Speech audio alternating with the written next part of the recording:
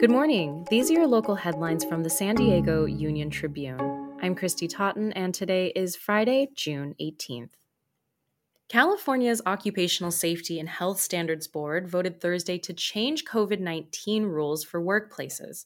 The proposal ends physical distancing requirements for all workers and allows most fully vaccinated employees to stop wearing masks.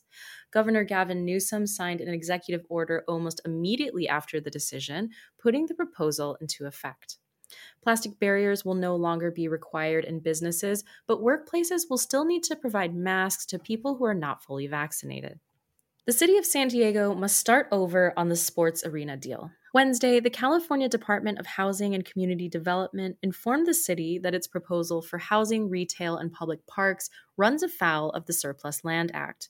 The act mandates that excess government-owned land is made available for affordable housing. San Diego Mayor Todd Gloria said he expects to restart the process in July.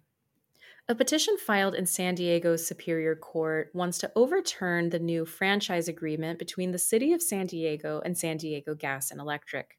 The Aguirre and Severson law firm says the deal violates sections of the city charter and the state's open meetings law. City officials did not comment.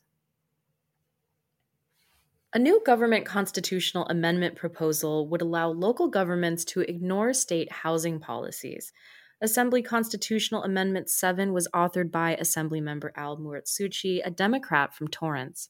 To get on the ballot, ACA 7's backers would need votes of at least two-thirds majorities in both the Assembly and State Senate. Michael Smollins is a political columnist at the UT. You can find these stories online at SanDiegoUnionTribune.com. I'm Christy Totten, host of the San Diego News Fix. Thanks for listening.